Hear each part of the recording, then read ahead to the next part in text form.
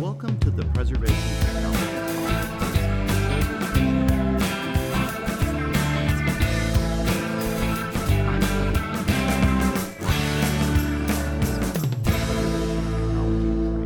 Today we join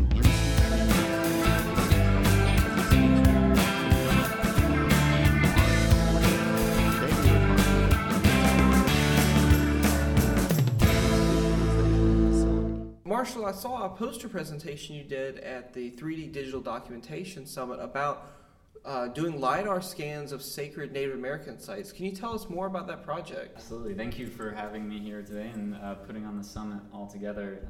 It just pretty much wrapped up, and there's been all these incredible places for input on 3D data and what it means for archaeology and preservation and all these ideas, and then all these private institutions as well. So it's been a phenomenal opportunity to meet and actually converse with people about where this is going in the future.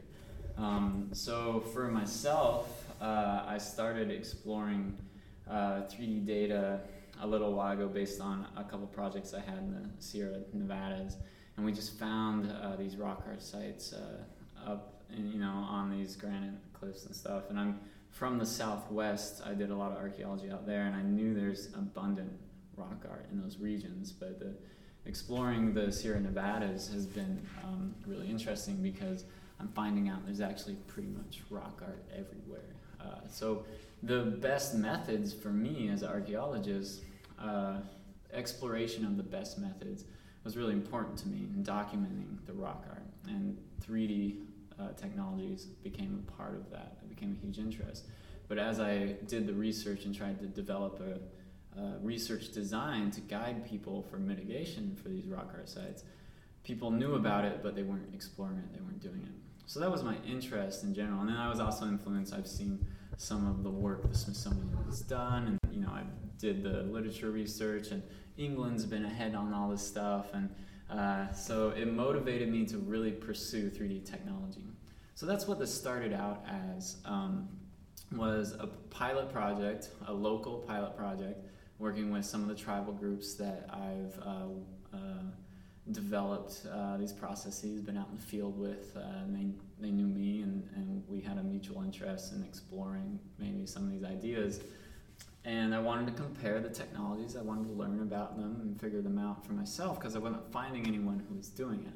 So that's how the project started, but it very quickly turned once I actually did that field work, and I investigated with all of them. So we did stereo photogrammetry of the site, and we did laser scanning using total station 360 phase shifting LiDAR, and then we also did white light scanning. So my ultimate goal, one of the largest influences I have, is what it actually means when you get on a site. And there's actually a presence that you feel when you're recording a site. You're identifying attributes and artifacts, and you're defining constituents of it. But there's also an experience that you get from an archaeological site or a historic site. And my goal with this was, how do you convey that? Because I've had this great opportunity, unique opportunity to be all over the country on projects, places I can never have access to again. And that concept is a problem that tribes face as well, or even the general public. They don't have access to these sites. So I was addressing that end of what 3D digital documentation meant for access. And some of the goals of this, I was imagining 10 years down the road, there'd be a nice system of putting all this together in a cohesive way and then experiencing it. So I was imagining somewhere in the future.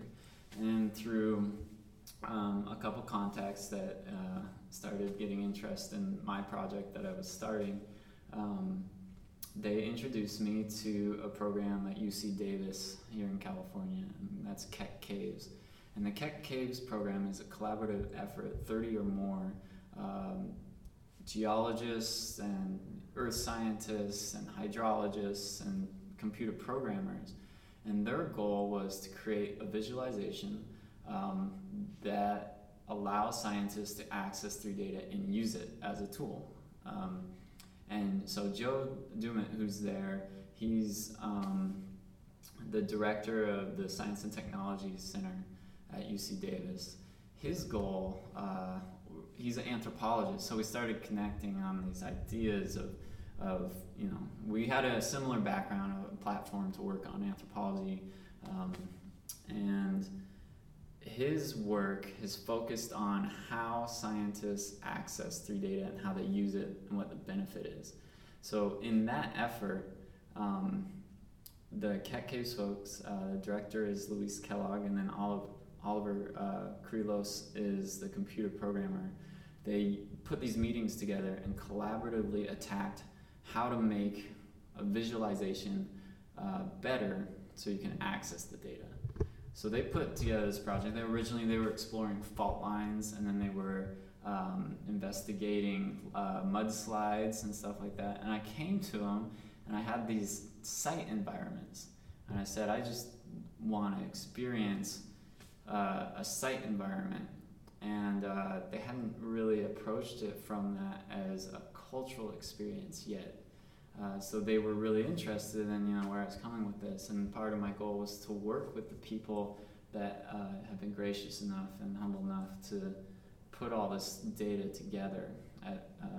And I was working with the Mighty Museum and Historic site in Roseville, California. So they have it's a very recent developed museum, but they have a trail and it has petroglyphs, but it's also a sacred site. It's also protected it's a National Register site, and it also has archaeology there. But the tribe is very, they manage it and oversee it, and they're stewards of the site, and they work with the museum and everyone. And they were the ones that graciously allowed me to do the 3D project to even begin with. But once I had this 3D data, and we looked at all these, at the summit, there are all these amazing examples of people collecting 3D data from an artifact level in the museum level, or from a site environment or big object level. My goal was to completely facilitate context and environment of an archaeological site and approach all the scales of collecting that data from a wide general tomography or topography in the surrounding area, then to site environment like trees and things, the setting that you really feel when you're on that site, and put it in the virtualization room, which is KeckCAVES, and see if there's a value to experiencing this digital site environment separate from the real site. So the KeckCAVES, to talk a little bit about it and the technology behind it, is everything's an open source project, and you can actually check them out at www.keckcaves.org. And it's a it's a room, about 10 by 10 by 10 feet, and it's 3 walls, front projected, and then it's a floor that's mirror and back, the 3 walls are rear projected, and then the floor is front projected on below you. So you step in, you take off your shoes so you don't scratch up the surface, and you step in there, kind of your sock feet or little slippers, and it uses shutter glasses, and it uses handheld wireless remotes that you can hold. And then it also employs head tracking. So the question is, what does that all mean? And it's hard to put together when you talk about it. It's hard to show it on a picture. But the idea is you're actually stepping into your data. So with the walls surrounding you, and with the glasses and the 3D projection, your data comes alive in front of you. And now, because of these interaction tools that UC Davis developed to have them interact, you're in a virtual environment, a full visual virtual environment. So I wanted to see what it meant for a tribal agency or an archaeologist or a managing agency to experience that process. And I guess once I had access to KeckCAVES, and once they were gracious enough, to move forward with the project and bring all this 3D data in there, it affected me so dramatically, and I was convinced that there was a real value to this. It answered a big question that was on my mind, which was, what do you do with all this data?